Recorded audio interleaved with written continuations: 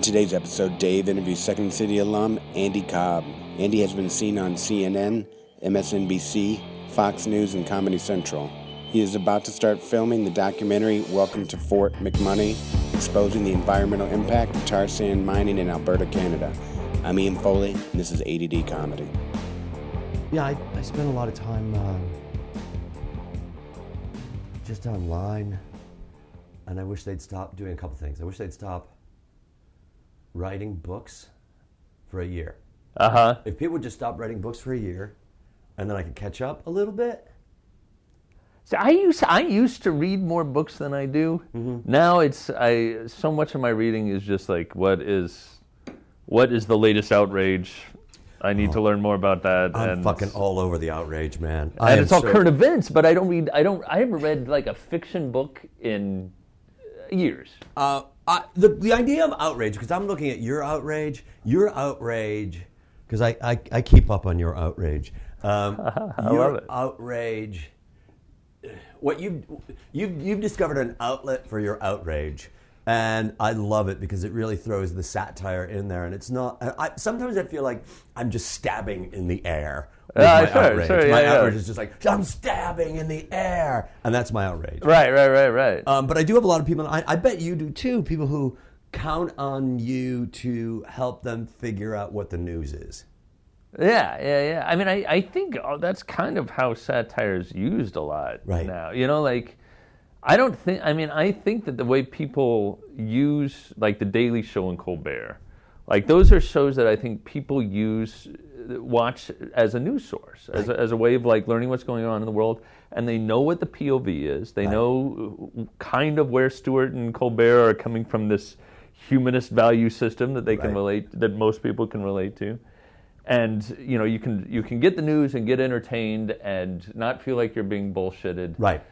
Which is a great feeling. And or I think you're being bullied as well, because both those guys. I mean, the great thing about Colbert is it appears that he's a bully, but then you listen to him. Yes. And Jon Stewart, he's not even. It's like he's the bullied.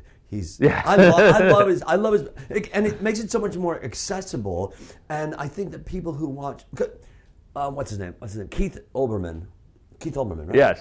Keith Olbermann, because he's been out of my vision for a while.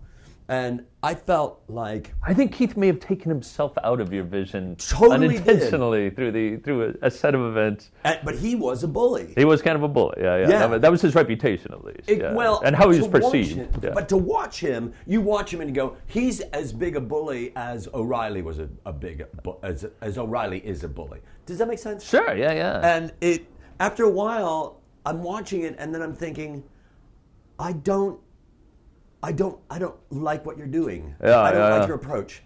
Well, you know, I think that he I mean, just in terms of a performance, he was really interesting and I don't watch I don't care about sports, so I don't watch his sports shows, but in terms of his performance as a newsman, I felt like his sort of tact was to play both sides of that. Like, he'd be really sort of angry and in your face, but then he'd also be very earnest and sort of vulnerable, and he'd cry every now and then. Right. Which has a lot of appeal. It's just that I think that somebody like Maddow presents the news in a POV way that I think ultimately is a little bit easier to listen to on a slow news day. Very much so. When the passion doesn't have to be at 10. And when her passion is out there, her passion doesn't have that bravado that Keith Olbermann did. Sure, Keith Olbermann was one of those things, you, sir, are outrageous, sir. And I'm thinking, wow, that's cool.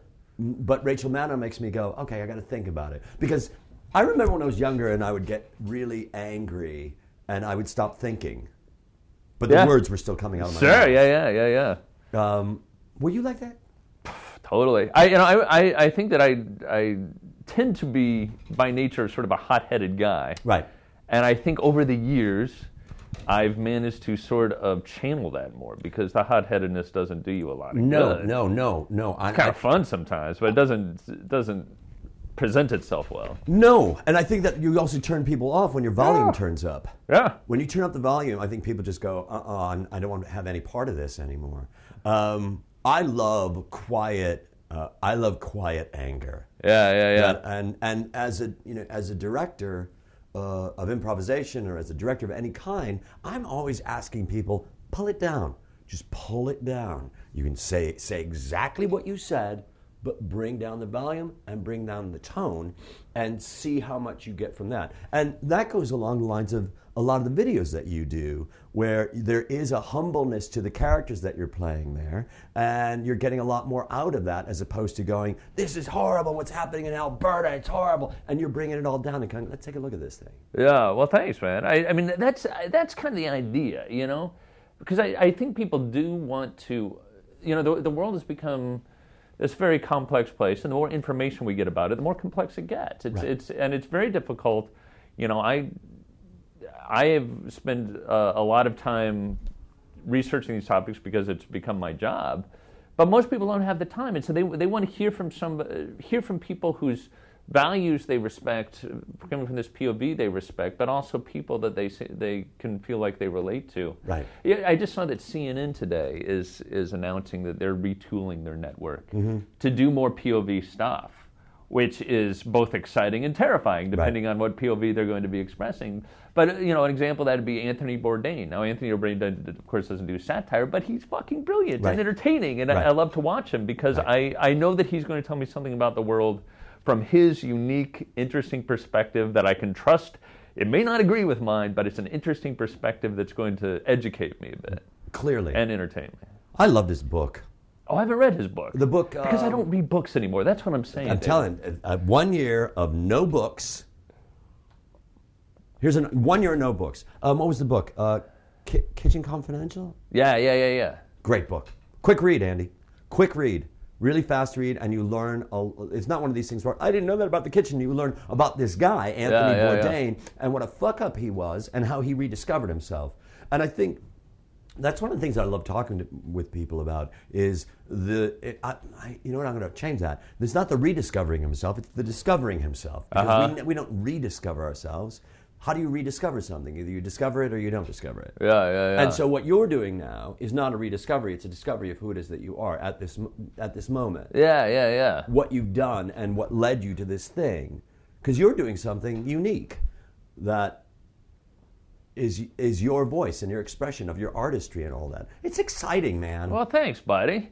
You know, it's an interesting time to be doing it. Like right now I'm working with a group that's organizing fast food workers and Walmart workers, and you know they've got this organization and they've got this institution and these ideas. And I probably shouldn't say who exactly these people are, but you could probably guess. And they don't have comedy, and they're very aware of that. They're very aware of the fact that their campaign is painfully earnest, and that you know these issues are dreadfully heart and soul important to the people involved. But there's got to be some levity in order to sell the message. So that's, you know, so hopefully that's a small part of these large movements is that humor can help engage people on a human level and help get past some of this right-left kind of anger. Because here's how I came to it, is my dad taught me a lot that I know about progressivism, both my parents. How did your dad teach that? Like, what was his point of view? You know, he's a progressive, and he's, you know,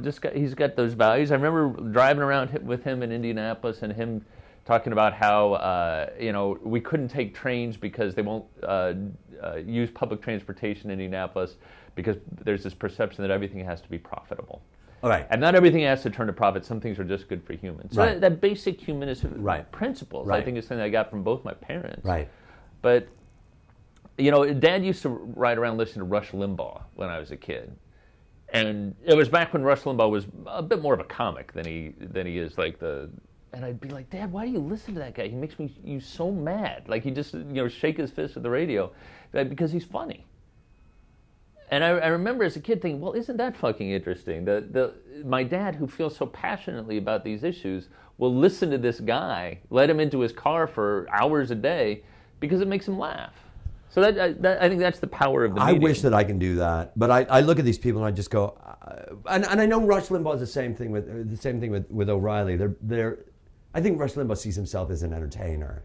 I believe. I feel like he's shifted from that to this ultra pundit, and that's where it gets I think That's because dreadful. because the Republican Party is going. Yes. Rush said that because he's a mouthpiece to that. Yeah. And then we go back. I mean, for me, I look at it going. He's on mostly AM radio stations, Uh-huh. and that's why the FCC right now is trying to protect AM radio stations because all these conservatives are saying that's where a lot of people are getting their information. AM radio, aside from all that bullshit, is dying. Yeah. Except for people who are listening to these cocksuckers in their cars. Yeah. Or whatever the fuck they are. Yeah. I get turned off. I can't. I mean, getting back to that, I hear him and I just can't take it. And I think that's clearly my issue of not being able to look at it from a purely empirical point of view. To look at it and go, this is just a fact. It's not a truth, and I don't have to invest in the truth of it all. I can just go, this guy is saying these things. Calm down, Dave. It's okay. No, but we're also talking about this group that hired you. Did they seek you out? Yeah. They seeked you out.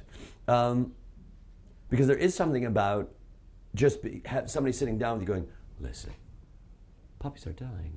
And it's just not good that puppies are dying. Got to stop this puppy dying. I mean, they're being killed and murdered and dragged behind cars and thrown into bags at the bottom of the river with rocks in them. And you're going, stop talking to me. Yeah. Like PETA. Yeah. I'm going, I'll give them money, but don't contact me ever again. You know what I mean? Well, I think there is definitely, and I think Peter's a great example of, there's definitely shitty activism for good causes. Right. An example of this, and forgive me, people who like them, we disagree on this matter. Code Pink is a group that over and over again I think, I support that cause, but I wish you would shut the fuck up because you're shrill and you're doing a shitty job of presenting this message. Absolutely. In congressional hearings, and you're going, what? Stop screaming. Ladies. Yes. That's where, I mean, when you say Code Pink, that's where I think of them, because that's mostly where they, that's their natural habitat. Yes. Right? That's where you're going to find them. Yeah. Right. PETA for me, PETA, it's like, they're the equivalent of driving up the 99, which is, goes through the Corn Belt of the Central Valley, and the 5 goes off to more fun locations. Right. 99 takes the bulk of the work of farms and agriculture and all that sort of stuff. And you'll see signs that, are the abortion, like the baby coming, the fetus coming out on the side of the road. You know what I mean? Yeah, On the side of the road, you see these billboards, and I go, I don't want to look at that. I know that's going on, but where's the... Yeah, it's not an appeal to humanity. It's just throwing an issue in your face. Right. And I mean, I think that's part of what humor hopefully does well, is that because humor is, when you arrive at a punchline, when you arrive at something that you agree with the delivery, that it is a comical notion that is being presented to you. You've got a basis for agreement there, even if you don't believe on the facts surrounding it. If you share a laugh, you share something that's a building point for further discussion. Right. Underneath all that is that which we strive for every day, which is a laugh. Yeah. Because that really is a connector to humanity. Yeah, totally. I think that's what it is. And there's that other thing of like, and we talk about this all the time, is clapter. For your listeners, like people, if you deliver a joke that is people are only laughing at or responding to because they agree with you, like he's so correct. Right. That's the least desirable form of what we do. Right. Yes, we're all good progressives here. Right. Because it has no power to change minds. But if you can get beyond clapter to real laughter. That experience that my dad had listening to Rush Limbaugh talk about HMO. He's HMO-phobic when he was talking about the insurance fund. I thought that was kind of a funny line. Yeah, it's an HMO-phobe. All right, that's clever. Yeah. But when you share that laugh, all of a sudden it's like inviting a vampire in. You're letting the satirist into your heart, and then he can change you. I also think that if you have a daily show and you are a commodity, and you are, and you know that you've got to produce and you've got to you've got to continue to sell who it is that you are. There's got to be a pressure there that starts to make your mind change in a way, and I believe that that's that could be, and you start believing in your own press, and that changes somebody fully. And not that I ever agreed with Rush Limbaugh, but he's been around for a long time. And how many shows has he done? Thousands. Thousands and thousands of shows. Tens of and thousands, in I that would time, think. I know for me, I'll do 2 podcasts, 3 podcasts a week, and I do know that I repeat myself a number of times for stories, but nobody is saying, David, your market share is going down. You've got to be more evocative, provocative, whatever that's going to be. Yeah. Nobody's doing that, and in that, I'm still able to be who it is that I am. You know what I mean? Yeah, and if you are getting that feedback from those who are making money off of you, that be more provocative, and with Rush Limbaugh, he has actual power. He's been granted this ridiculous amount of power within his party. Which I think is something that Stephen Colbert, Jon Stewart, those types of people would never claim. They would never say, I have actual power, because it's so fleeting for them. I think it's true. Jon Stewart's a great example. He's saying, I am not news. I am not news. I am an entertainer, and I'm not news. I wonder that at times, because I think that he can say that, but that's not true all the time. I don't think that's necessarily how his audience perceives him. The audience often uses him as news, like we were talking. But yeah, he says that, and I think that's probably smart. You don't want to tip your hand as a satirist. You don't, and you don't want to become. I don't want to become right. Because the moment that he does that, I think that he's pulling the rug out from under what it is that he's doing, so that when he does have a point of view, I get to go, is he being satirical right now, or is he doing this other thing? Totally. Yeah. And isn't it interesting, like, I always think it's important that it's the Daily Show with Jon Stewart. It's not the Daily Show, the Democratic Party presents the Daily Show with Jon Stewart. The fact that he does, at times, take Obama to task, take the Democratic Party to task, even though he's clearly on the progressive side of the spectrum, right, for what we usually see on television. I think the fact that he's not beholden to any sort of organization or party, he's beholden to his viewers and his ratings, like any other entertainer. But I think that gives him a certain amount of credibility. Right. That, to be honest, is lacking in somebody like me. I do get paid by groups, as well as to entertain. I get paid to do advocacy. Right.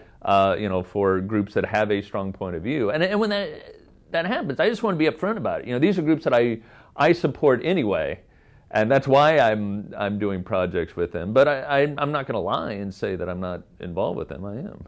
It's interesting because I'm thinking. I think a lot about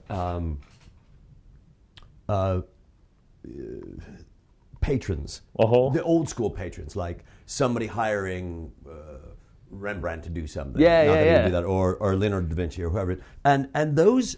You go, where are those people now? But you have these people as patrons who are paying you to get their image across. Yes. Does that make sense? Yeah. So it's the same sort of thing that you're doing there. Well, sometimes. I mean, there are some times when, some bits I do just to do them. Right. I feel strongly about this one. I do, it helps get my name out there, helps, keep me in the mix. Wait, do you see it as that way, or do you see it as, I am an artist and this is my product? Because you're not doing it to get your name out there. I totally am. I totally see it both ways. Okay. Yeah, I totally understand that part of what I do is keep my name out there. But that's the second part, isn't that? I think so, yeah. You know what I mean? Because for me, I go, okay, I'm doing this thing, and I'm getting my name out there, but I'm getting my name out there because I'm doing this thing. Yes.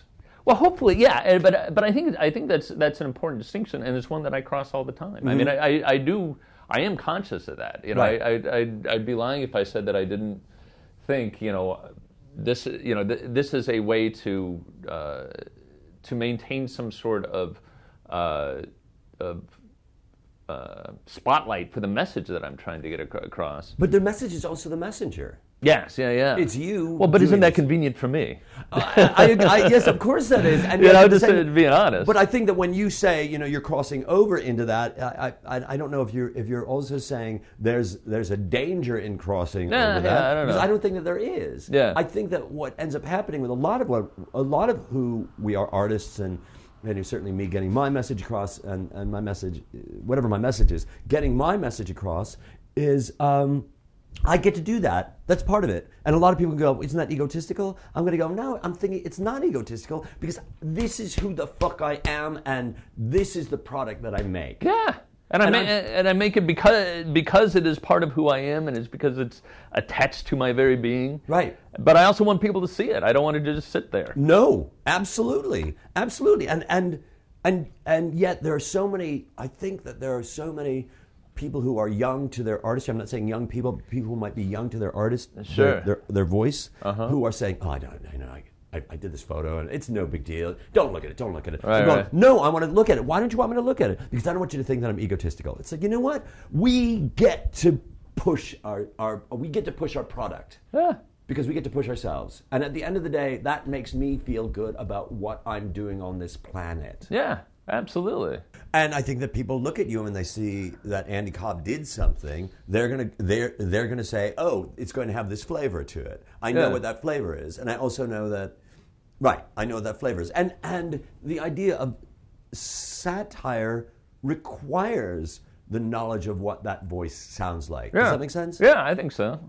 Certainly, that's a great thing about having worked at Second City is. It's the concept of satire comes first. Mm-hmm.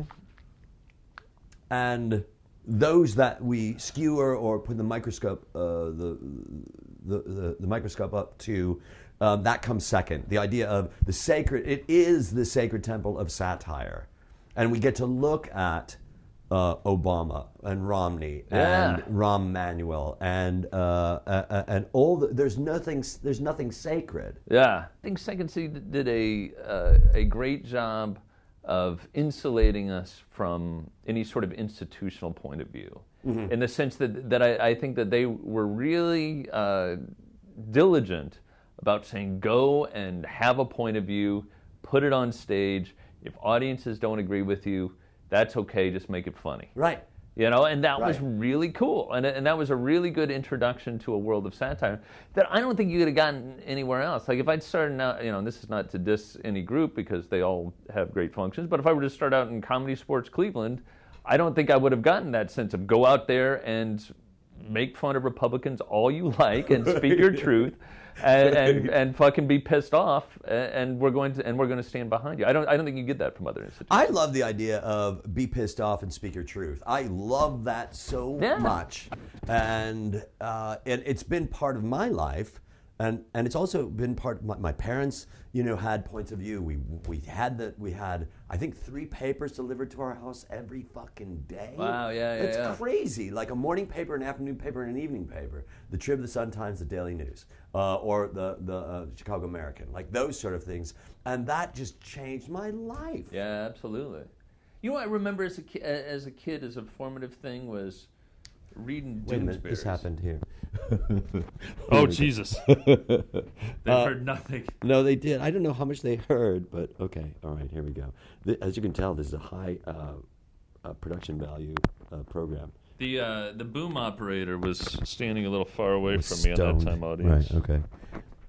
I'm going to remember what you said. You said you were talking about Doonesbury. Oh, Doonesbury was a big sort of formative thing for me as a kid. Because I remember I'd read my dad's Doonesbury's. I loved cartoons, so I'd read like fucking Archie. Right. And then I'd read my dad's Doonesbury's, and I didn't know anything what they were talking about. I didn't know Nixon from nobody. Right. But I'm reading and I'm following the characters like Zonker and Mike and all these great characters and sort of following their journey.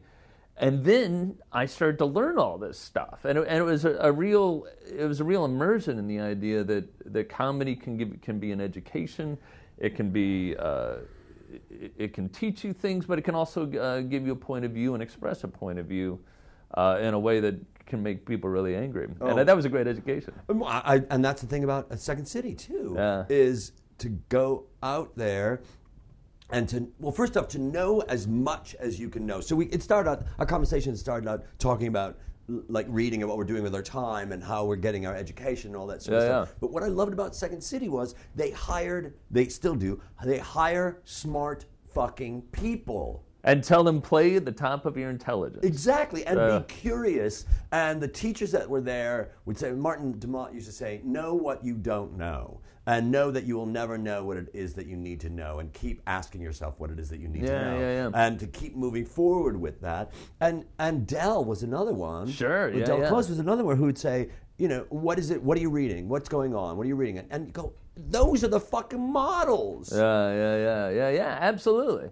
And I think that doesn't happen everywhere. You know, and that was a real lesson. Like, you know, sometimes you get in good situations, but sometimes you'll be in LA and you'll be in a room and people are like, well, you know, what'd be the smart thing to do? Of course, we can't do that. Our audience. I remember pitching to a network. We probably shouldn't name them. We'll just say it rhymes with MTV as the name of the network. But I remember pitching to them, and they were saying, I pitched this thing and really worked hard on it, and we were in the room, and this woman thinks about it for a second. She goes, that's really cool. That sounds really funny and interesting. Here's the thing you got to remember, is our audience is a bunch of fucking retards. Oh, no! All right? And I just, it was like being kicked in the face. Like, you just said what about your what? Right. But you know, I don't think that's a terribly uncommon attitude in entertainment, which is a fucking shame. Well, if you look at Comedy Central, yeah, they could do a fucking pie fights and Keystone Cops. But then somebody said, look, The Daily Show, and this is years ago. Who was the first host of The Daily Show? It was, what's his name, blonde guy. But Liz Winstead and somebody else pitched that thing and made it what it is. Yeah, it's fucking brilliant. Wait, the guy... I forget what that guy's name was. Wow. If he's listening right now, he's very sad. But it's also, there's a bunch of people going, how stupid can you be? Right, it's you guys are supposed to know this shit. Well, wasn't it the guy that played, that was in...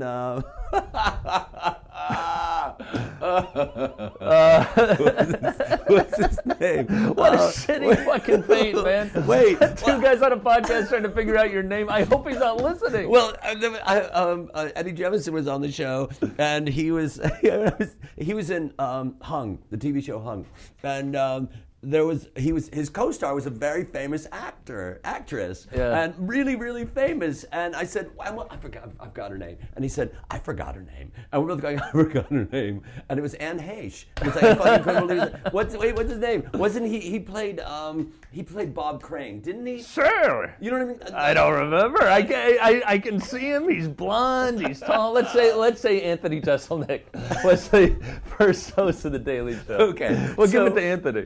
Right. Oh, God damn it. What's his name? Anyway. Colin Mockery? Definitely not. No. But like somebody had that idea. But Liz Winstead, right. Somebody had the idea to go, you know what? It's not just about the pie fight, the dick jokes, it's all that. It's part of that as well. Sure. But it's not just that. Yeah. And that's another thing to go, the audience is smarter than you. Yeah. Or at least as smart as... You know, and you're expected to speak to them as equal. You know, and that was another thing that directors would used to do. A director would go, too easy. Yeah. At Second City, too easy. You know, it's too easy. And some of those things were fine with being too easy. Yeah. But most of it was, let's push those fuckers. Let's push them.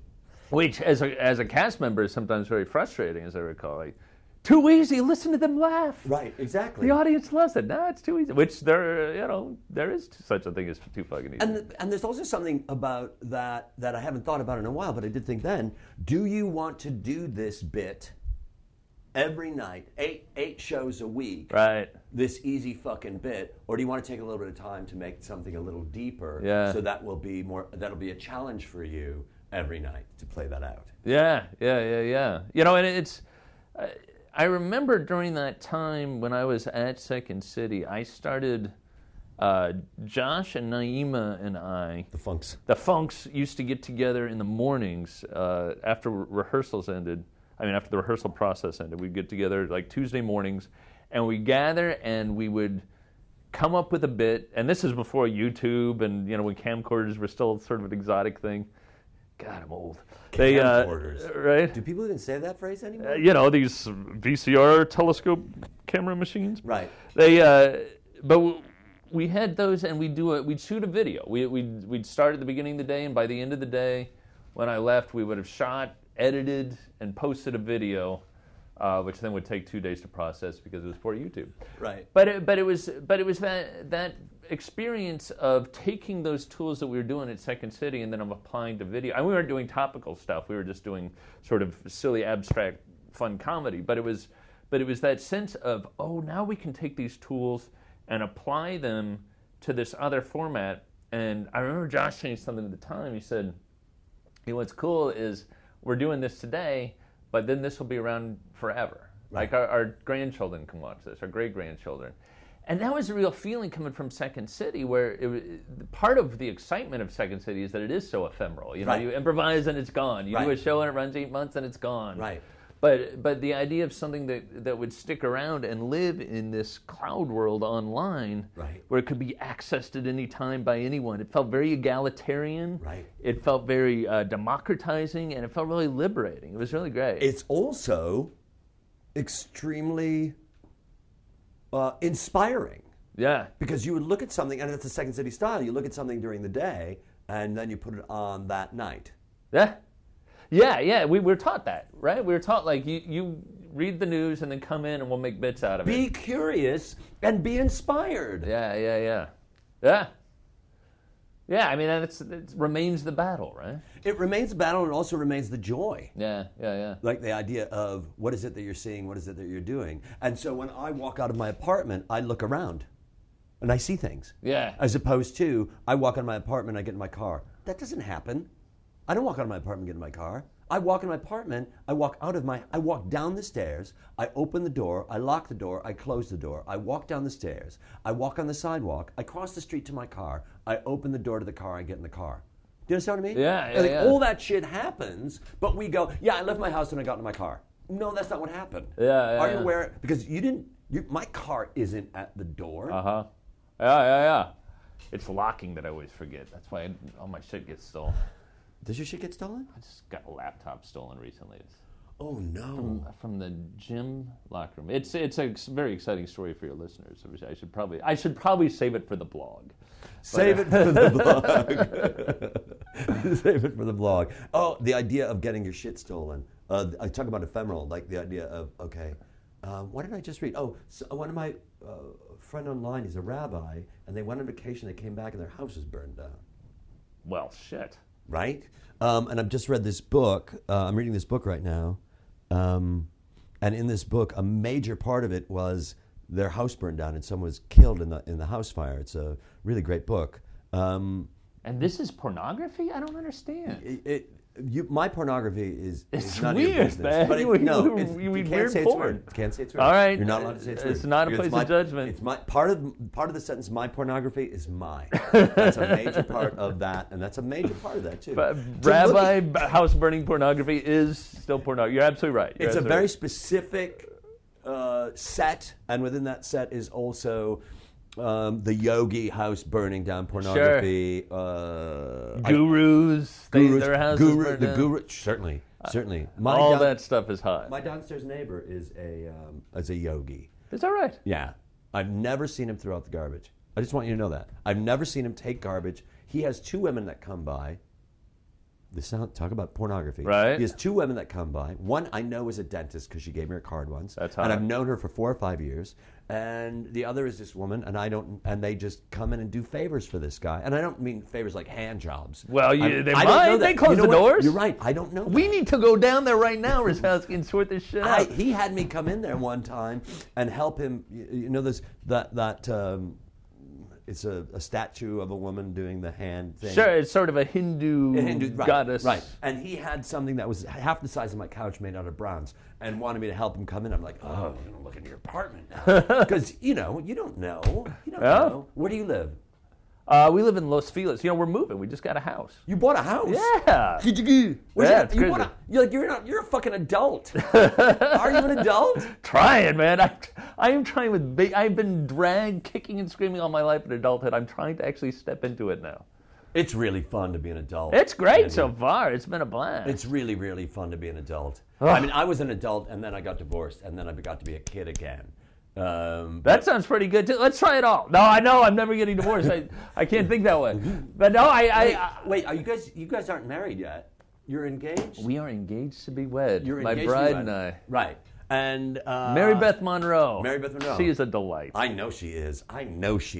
And look at the fucking. I say this so much on this podcast. Look at the people that we know, and look at the people, because I had Naima on the show, and Naima was just talking about you and Mary Beth and Jamie and Nancy Edwardowski, and like all these. These are all horrible people. Horrible people. Oh, monsters. And then yesterday was Jay Leggett's memorial at IO. And that brought this great group of people together. Yeah. Now, this is what happened. So I'm like, okay, I'm not going to go to I.O. because it's going to be too crowded. Right. So they're Ustreaming it. And so, you know what Ustream is? Yeah, right? yeah. So they're Ustreaming it, and it starts at 5, and I'm like, so I sat down and made dinner, and I'm watching it, and it's really great. I'm cleaning up, and I'm listening to it, and around 7 o'clock, Brian Blundell is leading. He's the MC. Brian and Mitch Rouse is the MC. And Brian goes, okay, because I've been texting Brian saying, really great job. Things are really good. That video was great. And I love that guest and that sort of thing. And Brian says, okay, we're going to bring Rosowski up. Rosowski's here. I know he's been texting me. He's in the audience, and he's here. And Dave Rosowski, and I'm watching it on Ustream. Going, no, I'm not there. I'm at home right now. I'm not there. And I'm going, okay, cell phone, Ustream, messages, texting, phone call. How do I? Facebook. By what? iChat. Fucking Twitter. Right. And he's going, we'll wait. Rosowski, where the fuck is Rosowski? Oh I know my he's God, here. And that's everybody's going, funny. Where's Rosowski? And so at that moment, I threw on the clothes. I'm wearing these clothes. Threw on the clothes and went over there. I was like, I was at home. But the group. Oh, that's awesome! What a fucking fun way to be brought up on stage. I gotta put my pants on. It was a great group of people. Yeah. And it was a gathering and then for it to be on Ustream, which meant it went all over the world. Yeah. And people were able to chat and talk about it, and there were friends Dave Pasquesi was chiming in, and Annie Watson was chiming. These are different people from all over the world. Yeah. Look at the place we live in. Look at the world we live in now. It's I feel like this sort of accelerating pace of technologies bringing us together is only getting started. This is the thing that we need to be riding, but I think it's very exciting. Wait, it's the thing that we need to be what? Riding, using, developing. But my feeling about it is that it's a wonderful time to be in our business. Right. It's a wonderful time to have a voice and be wanting to have something to say, because one of the great things about this, I was talking to our buddy Larry Joe Campbell, a delightful fellow, and Larry was saying that this is a golden age of television, that if you want to pitch a series to someone, there are 45 different outlets. Really? Literally? 45! Not that long ago, there were 4. Right. 45 different places that you can take, and that's just places that'll give you television-sized budgets. Right. So cable, network, Amazon, Netflix, Hulu, like these places. So you've got this extraordinarily wealth of outlets to help you create, and then you've got all the online specific places that have slightly less, or sometimes significantly fewer dollars in their budget, but are still providing a means to produce content. Right. What a magical time to have a voice, and what a great creation of a middle class of people to do this work. So it's not just the people getting $20 million a film who are making a living creating this stuff, but it's everybody who's able to find an audience. Terrific. One of the reasons that I do this podcast is the concept of universal encouragement, for people to know that the people that I'm talking to, myself included, there are outlets. If you have a voice, there's an outlet for your voice. Whatever it is that you're doing. Totally. If you have something to say, there is a place for you to broadcast it. And I don't mean broadcast, but I mean to cast it broadly, right. To broadcast it out there, to get your fucking message out. And there are people going, well, I got this thing and I'm doing this thing. How do I, whatever it is, whatever X is. And you go, okay, Etsy. Yeah, absolutely. YouTube, like Vimeo, all these things. And if you think that you If you think that your voice, nobody wants to hear your voice, if that's what you think, you're wrong. Yeah. You're wrong. And it can be proven. It can be shown. You can be shown to be wrong. Exactly. Yeah. There are metrics that you can look at, and even if you're just getting 5 people that you don't know to look at whatever it is that you're doing, that's 5 people that you don't know. Yeah. I love Pinterest. I love it because it allows me. It I guess I don't know. Allows me is the right phrase, but I'll take pictures of food and I'll post it online because I do pictures of food. I know you do, buddy. You are the Picasso of food. I love, and just FYI, do not take a picture of food if the lighting is wrong. I know. We've eaten together. I know. And you've Right. explained that you are very thorough. In Dallas, and you probably helped me hold up the iPad to light some Oh, that was a really good meal that we had at the restaurant. That was good. That was really good. So I post this thing on Pinterest, and there's somebody who will take this picture of the food that I had, and put it on their site. And I go, what? Right. I don't know these people. But they wanted to repost my meal. They want to repost my meal. I love it. You know, I don't Pinterest. I'm not familiar.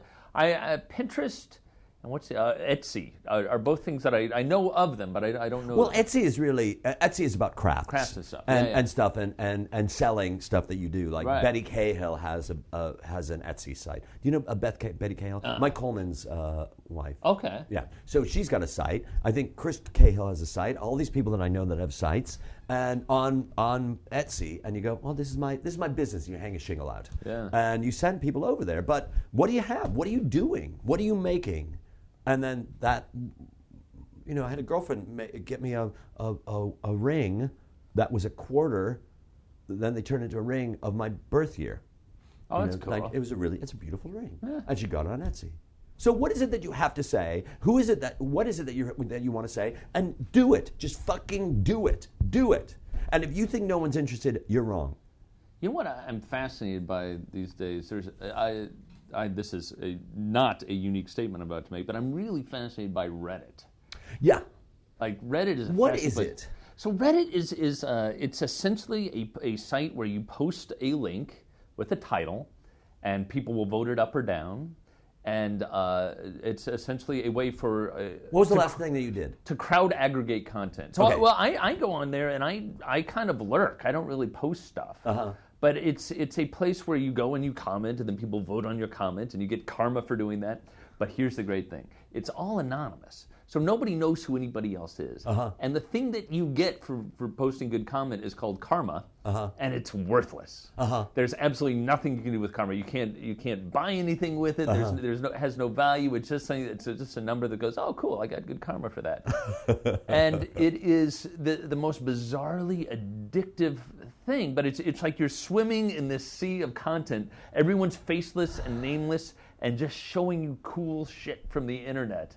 And you can't stop. And you can't stop, and there's nothing, and part of its design is that nothing will ever come of it except for cool content being shared. Like nobody will ever be able to buy anything with their fucking karma points. It's not a Bitcoin. I love the idea of what a time waste the internet is. Yeah. And I'm not saying that in a bad way. Yeah, me neither. I'm saying it in a good way. And you know what I don't do anymore? I don't turn this thing on. Oh, fuck that. What is that big thing you got there? I don't, it's a rectangle. So it's Toshiba on it? Yeah. It's a rectangle. I don't do any, I can't say that. I'll watch Boardwalk Empire. Sure. And I'll watch Kitchen Nightmare, although I don't know, it's not on anymore, and I don't know what happened to it. God damn them. But I'll watch that. If something big happens, like newsworthy, I will probably go to Twitter. Yes. Now, isn't that interesting? That Twitter is a news source. Right. Were you following on when the Boston bombing stuff happened? That's when it really switched for me. Yes, that was it. That was my going, okay, I've heard people when something happened go to Twitter, so now is an opportunity for me to practice that, to go to Twitter right now. Yeah. Because I don't, and it's great because it will lead me to other sources, because again, Andy, it's about being curious. And I had a girlfriend who didn't know who fucking Dick Van Dyke was. A 40-year-old woman. Wow. Hopefully she's not listening to this.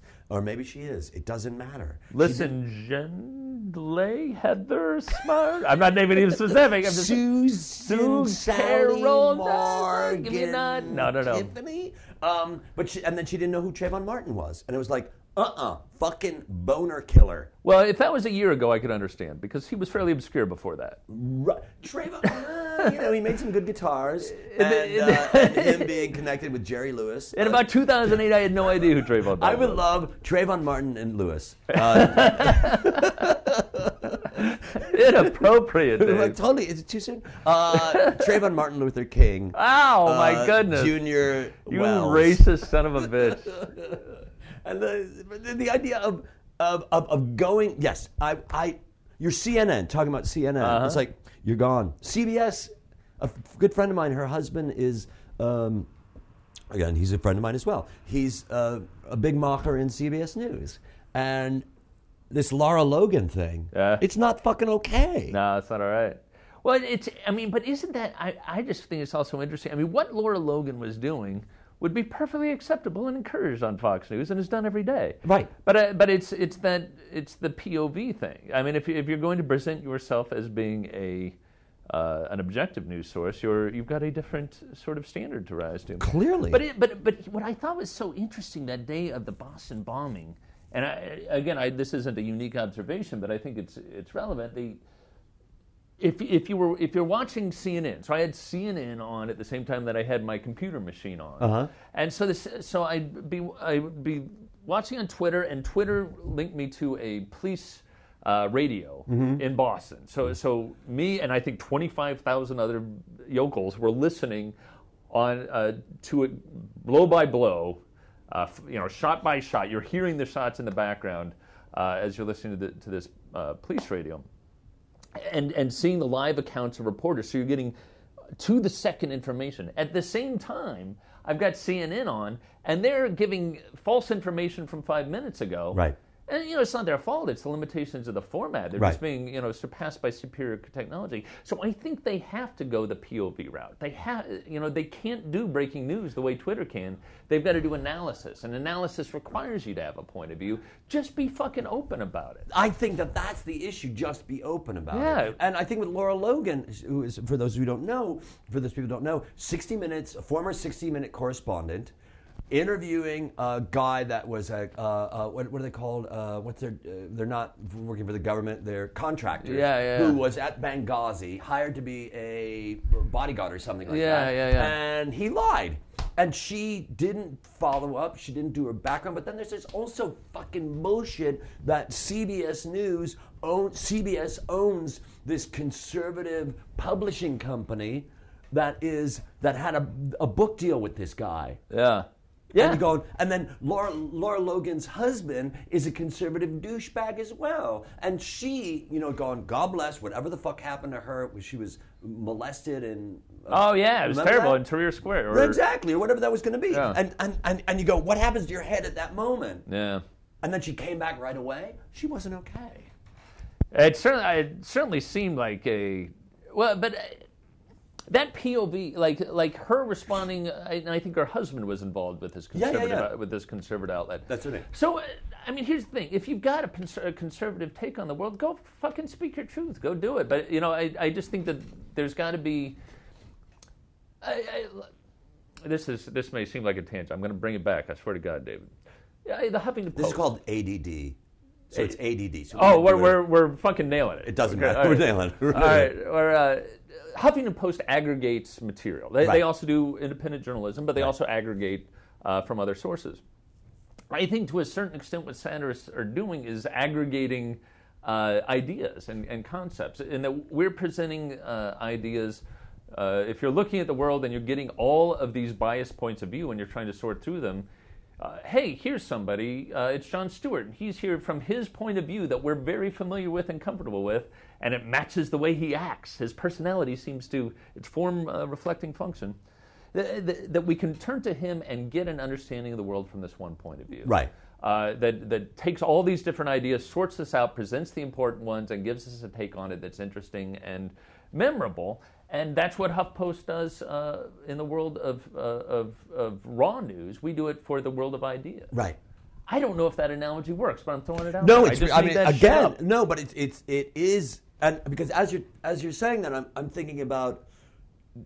That's one of the reasons that there's never been a very successful conservative satirical show. Well, let's talk about that. Why is that? Because I've got opinions. What do you think? I think that there's a fundamental, like when you're fundamentalist, whatever it's going to be, the very definition of fundamentalist is there's a fundamental truth that you have. Yeah. I don't know that for me, there is a fundamental truth that I have, but that fundamental truth is the fundamental truth is you don't know the truth. That's my fundamental truth. All right, yeah. All right? So in that way, it requires you to be curious about everything and not to go, I live in this box and everything has to live in this box. So I look at Jon Stewart, I look at Stephen Colbert. Colbert's great at it to say there is no truth is fluid. And I think that people who are right or wrong, the Bible is this, the Quran is that, whatever it's going to be. And I don't think, again, this is me. Sure. I don't think that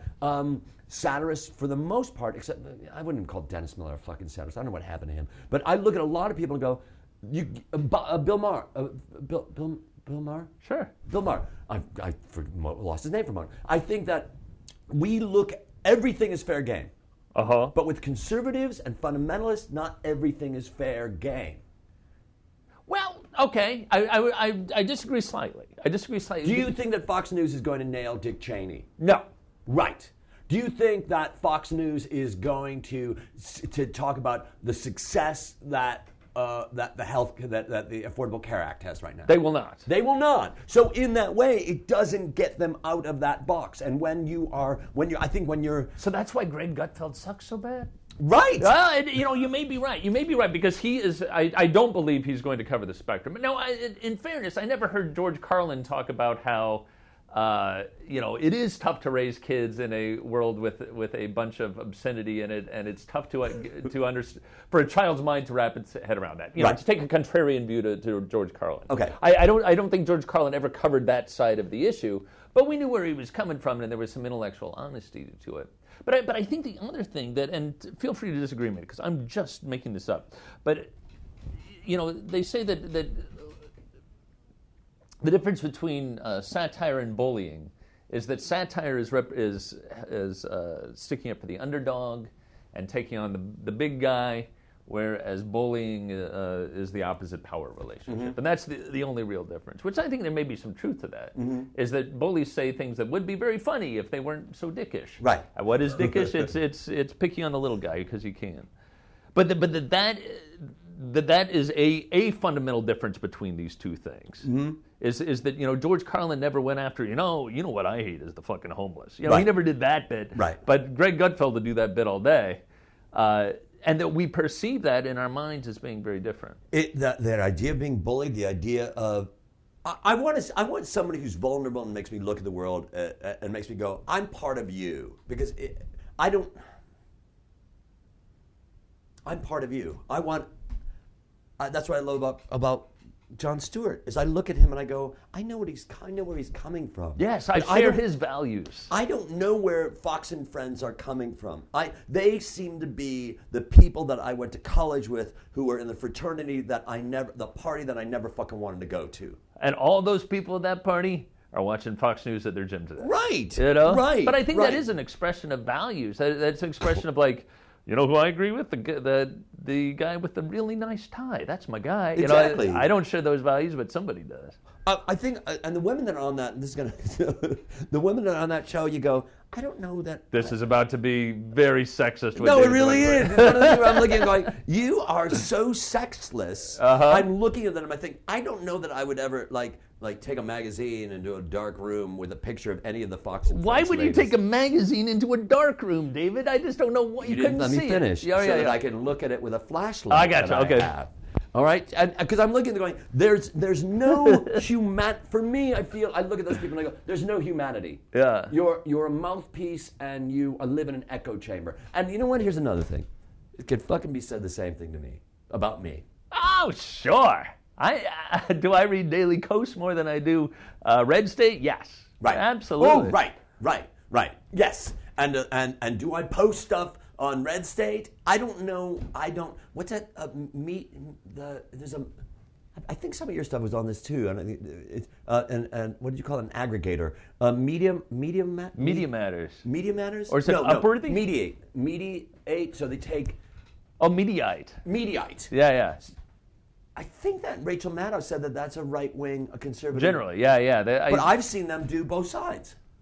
I think they're a subtle right way. I think that they're like PolitiFact a little bit. They're like, we're neutral except now and then, you know. Right. Except when it counts. Exactly. But I worry about that, and I've had arguments with people online who people say that I'm bullying, I'm not taking on the part of the underdog, and it's like, if I don't believe it, I'm not going to back it up. And I also hold on to truths that I find to be, and they're my truths, and I get to fucking hold on to them. You're damn right, Dave. The idea of gun violence, it's not fucking okay with me. And here's another thing. I'm not here to take your gun away, so stop saying that I am. Yeah.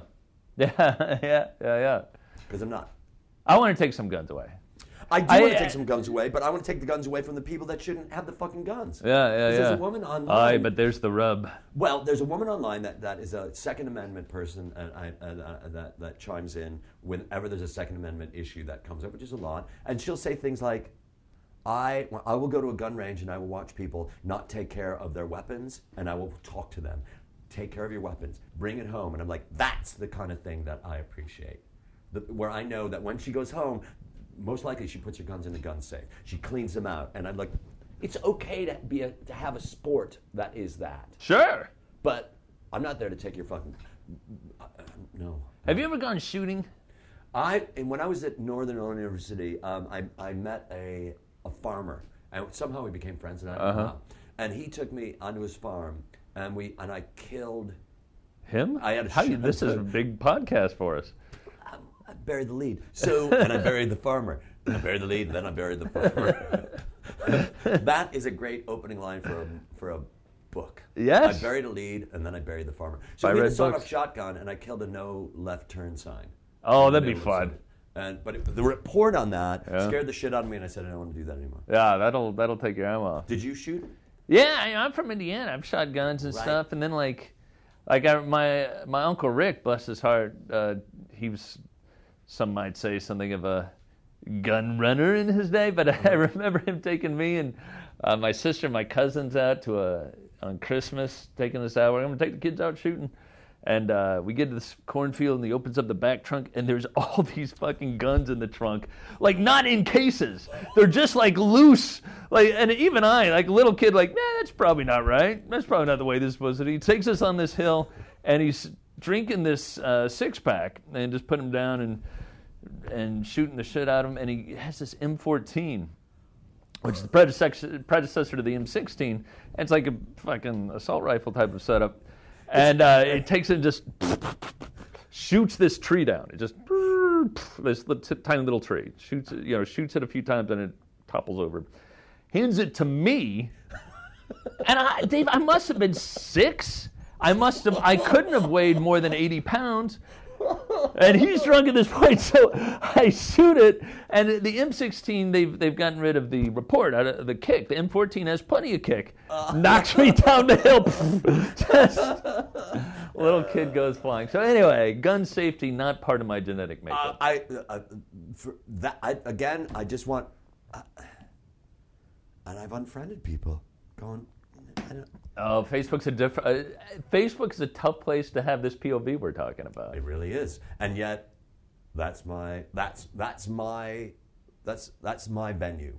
Well, you are. I've seen you take on issues on Facebook in what I would say is a much more brave way than I tend to on Facebook. I tend to be fairly provocative in video and public sphere and things like that. When it comes to Facebook, I just have so many friends and relatives who I don't want to get, I want to know as people, because if we know each other as politically, I'm afraid we won't like each other as much. Right. But that's kind of a pussy way out, isn't it? I'm going to go ahead and say it is. We're all comfortable with what we're comfortable with. Yeah. I mean, for me, when I'm looking at things like rabbis' houses who are burning down, pornography. Yeah.